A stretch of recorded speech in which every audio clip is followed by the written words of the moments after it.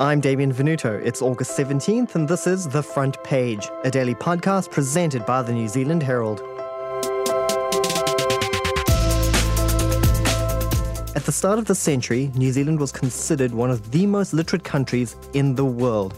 However, multiple reports in recent years have shown that's no longer the case. Our literacy rates are falling, and it's a problem that affects not only children, but it's being felt across all society. The government has announced plans to try rectify the issues, but will it be enough to teach our country to read again? Today, I'm joined by NZ Herald education reporter Dubby Henry, who has written a new series exploring how to fix a systemic education crisis. Firstly, Dubby, what do we mean when we refer to literacy rates? Is this just a measure of how many kids can read? Yeah, so on a very basic level, it's how many can read and write at the level that you'd expect for their age. Over the last decade, we've seen multiple studies and news reports which state that New Zealand's literacy rates are dropping. What have these reports shown about the relationship between Kiwi kids and their reading ability? Yeah, so last century and the beginning of this century, we were seen as one of the most literate countries in the world. This place that had kind of solved the reading problem. But within that, there was always a group of high-achieving Kiwi kids. And then there was a group at the other end, maybe 1 in 5, who actually were not up to speed. And there was a lot of work done to pull these kids up. Never really happened. We plateaued. And then in the last 10 years or so, that high-achieving group has started to drop. So we're seeing girls, Pākehā kids, we're seeing that the most well-off kids, they're the ones that are seeing the biggest dive in achievement. What does that say about society and the gravity of this problem if even the wealthiest among us aren't able to avoid it? Part of that is we don't know everything that's contributing to our declining literacy. You know, there's probably an element of technology use, screen time, all those kind of things. We're still not 100% sure what it is, but of course those things affect kids across all socioeconomic groups. When you think about the first times that you heard a story, where were you? We didn't first learn about reading and telling stories and being involved in literacy at school. We would have learned it through dialogue, because literacy isn't just about reading and writing. It is also about speaking, it is also about listening, it is also about thinking and being critical. Your reporting has also shown that it's not only a problem in primary schools. So what's happened with a recent test of the new NCEA Level 1 standards? Yeah, so that's just the latest, I guess, symptom of what's going wrong. So as you'd expect, if literacy is not great at primary, that's going to trickle through to secondary school. And the Ministry of Education recognised this, and it can also see that kids are leaving school with NCEA, and a lot of them actually don't have the literacy or numeracy that they need to really thrive. And so they've brought in these new standards. They're meant to be really robust, and they say, okay, if you can get this standard, then we're comfortable that you can go out into the world and say NCEA means I can read and write and do maths really well. And they've trialled these new standards, and they've found there was a pretty big proportion that actually couldn't do it. So only 1 in 3 students actually passed the writing standard, and about 2/3 passed the reading and maths. So the government said that's okay, these students are actually year 9 and 10. By the time they do NCEA, it'll probably be better than that. And this is just a small pilot, but there's a bigger trial happening right now, so we'll see if it's really as bad as it seems. Debbie, everything you just mentioned sounds tremendously worrying, and one expert you spoke to called our literacy rates quite alarming. She also highlighted that these literacy concerns are being echoed across some industries. So how does our poor literacy affect adults once they leave school, go to university, get into the workforce, where they're expected to live a productive life? So we live in a society that's very information rich. You know, wherever you go, you need to be able to, just at a basic level, you need to be able to fill in forms, read manuals, you know, just to live a normal life. If you want to go to university, clearly you have to be able to read and write at a high level. And we want everyone to be able to do that so that all different sectors of society can be represented in fields like medicine and law, you know. But even at a basic level, say if you want to be a plumber or a mechanic, you still need to be literate and numerate. And at the very extreme end, you know, the Department of Corrections reckons about 3 out of 5 prisoners, they don't have NCEA level 1 level of literacy or numeracy, so they're not going to have qualifications. When they leave prison, they're not going to be able to get a job, which is a really important predictor of whether you're going to stay out of prison. So this is really important across the whole of society that we improve. Obviously, getting stuck in those statistics, we sometimes lose the human element. But for your series, you have spoken to one mother who, with her son, had quite a horrific time in the school system as a result of struggling to read. Can you explain what Holly and her son went through? Yeah, so this is one of many parents I've spoken to with a similar story, but her son, we're calling him Jimmy. Before he started school, he had a very rich, book-filled environment. His parents read to him all the time. And then he went to school and he just couldn't click and he just couldn't get how to read. And his teachers kept saying, well, he's a boy. He's quite young for his class. He'll get it. And he fell further and further behind over a few years. And the kids started telling him he was dumb and he started repeating it. And then he was getting really anxious and he didn't want to go to school. He was getting sick. And his family did everything they could. They had the resources, so they put money into tutoring, trying to get assessments for dyslexia. They sent him to private school, thinking that surely a private school will fix this. Mum quit work so she could spend more time on his reading. Eventually, Holly discovered something called the science of reading and figured out what he was missing out on. They found a speech and language therapist for like $100 an hour, and she taught him sort of a very structured, phonics-based approach to reading, and he finally got it. He understood the rules of how English works, written English. And now he's 15, he can read, he's up to the level he should be. But it's been a massive financial cost, and it's been really tough on him. You need to make sure that you're paying your power on time. You need to be able to read when that's due. You need to know if you're receiving a red notice about what that means for you and what you need to do to address that. It's easy for us to not actually realise how much we rely on our literacy, not least because if you are not, you can't read your employment contract.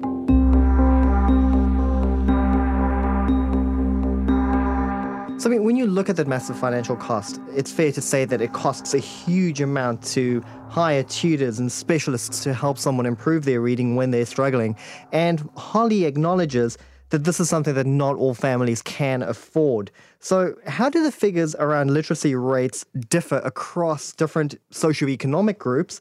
And are there even enough tutors to go around for those who can afford them?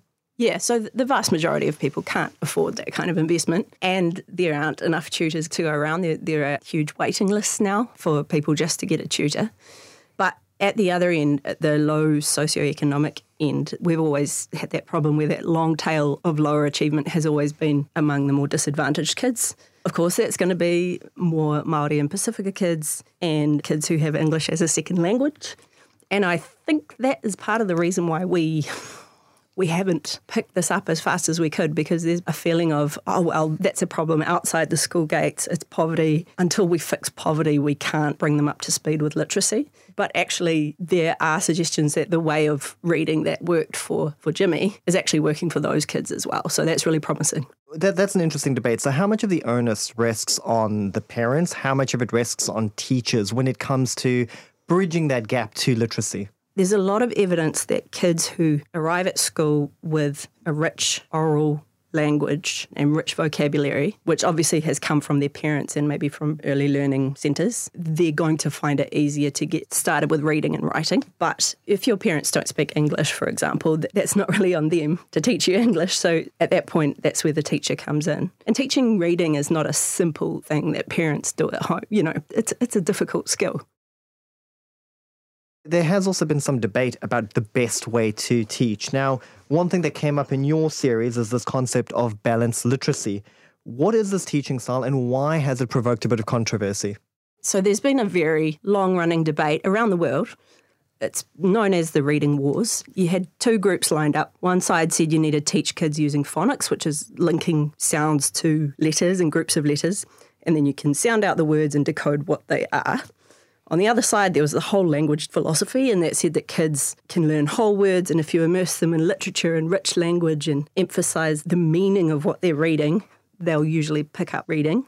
And that tended to say, well, use the context of that word. Say, look at the word in the sentence and figure out what might make sense there. Look at the pictures, look at the shape of the word, and maybe sound it out if you have to. That debate is over, Every expert I've spoken to says we know now that phonics is really important. And most New Zealand schools now would say, well, we've moved on, we do balanced literacy. It's basically whole language with phonics added. But that term balanced, a lot of the academics, again, that I've spoken to say actually it's not enough of a systematic, explicit approach to phonics and explaining kids how to decode words. And anything that teaches them to take their eyes off the word and look around the page is actually harmful to their reading. As a mum of a dyslexic child, I've developed quite an understanding of this over the last 12 months. Unfortunately, for many, many years in our country, we've been following a whole language balanced literacy approach to teaching, and the evidence that's coming through from the science of reading, and there's decades and decades of research behind this now, shows that that is not the best method to teach kids to read.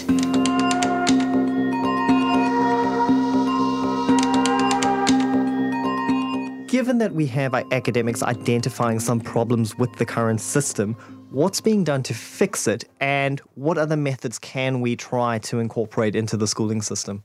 Right, so what we now have, which we didn't have last century, is decades worth of research into how the brain works. So neuroscientists have been able to scan thousands of people's brains and see what's actually happening when they read and when kids are learning to read.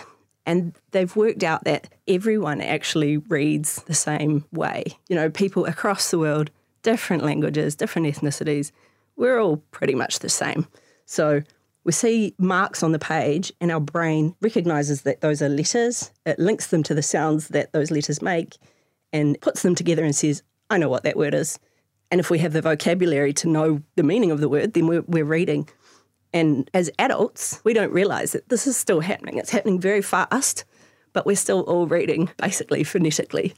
And so when you're a little kid, that happens very slowly. It's simple words like cat. You're going k, a, t.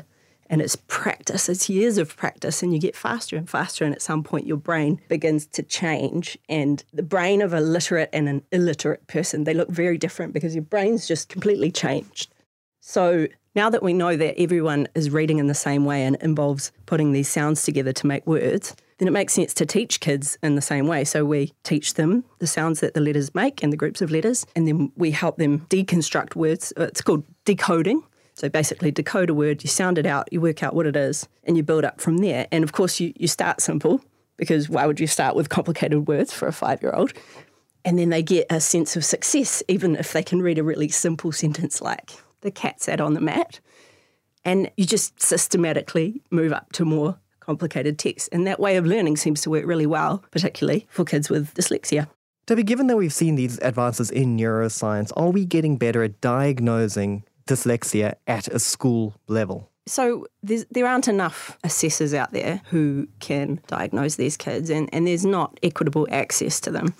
And usually the first step is a teacher picking up that a child might have dyslexia, and that is, I think, where it often breaks down because they're not trained psychologists or experts in those areas. So no, still a large number of kids with dyslexia or similar sort of learning differences that goes undiagnosed. The other side of that, though, is that a lot of these parents are saying, well, we could skip that problem if we just taught all kids to learn in the classroom in a way that suits dyslexic kids. It's not going to hurt anyone because we know that all kids actually learn to read like this. Why don't we just do what works for everyone? Some of them will be faster, some of them will be slower, they might need a bit more help, but then most of these kids wouldn't need to be taken out of class for extra tutoring, and they might not even need a dyslexia diagnosis. Recently, Associate Education Minister Jan Tinetti revealed the government's plan to tackle these falling rates. What is their grand plan to rectify this issue? So the grand plan was revealed last Friday. It was a bit vague, but the big promising thing, I think, is they're talking about developing a common practice model so that every teacher in New Zealand is going to have the same understanding of what works to teach kids to read. It's meant to be based on the evidence. They haven't used the term structured literacy, possibly because it's become a little bit political. If you ask the minister about it, she is definitely on board with the idea of structured literacy. She's a former principal, and she said she's seen kids at her former school and it's really amazed her what a difference it's made for them. So it's a pretty strong signal that there will be structured literacy in there. So an expert panel is going to draft that common practice model, and then it's going to go out for consultation next year. When I was teaching at school, I started with young people that were confident as learners. I didn't feel that when I finished in teaching, but we've put that line in the sand and we've said, here we are, we've got the strategy, it's based on evidence-based approach, and that's an exciting day for our young people.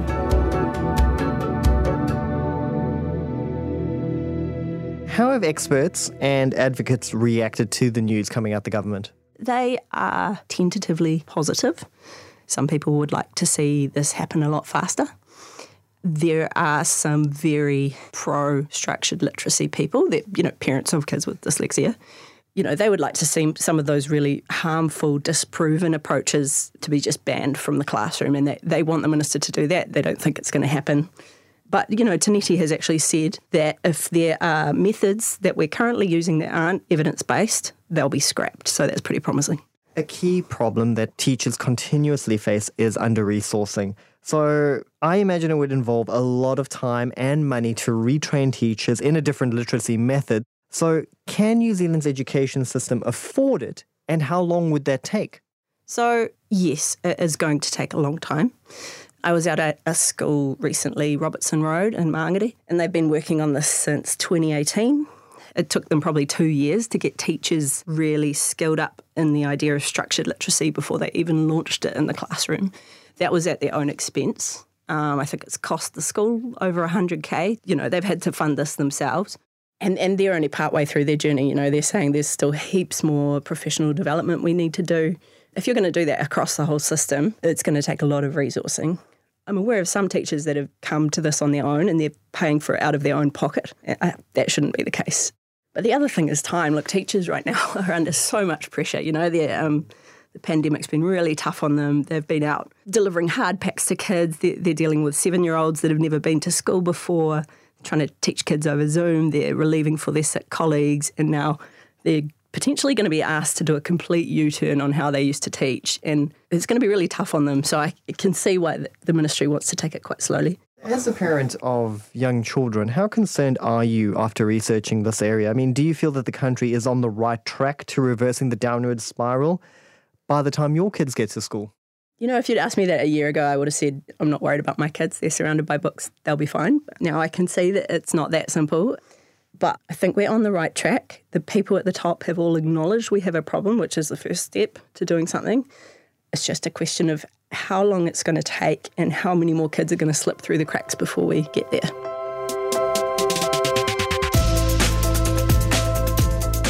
That's it for this episode of The Front Page. You can read more about today's stories and extensive news coverage at nzherald.co.nz, with thanks to our producer and editor, Paddy Fox, and executive producer, Ethan Sills.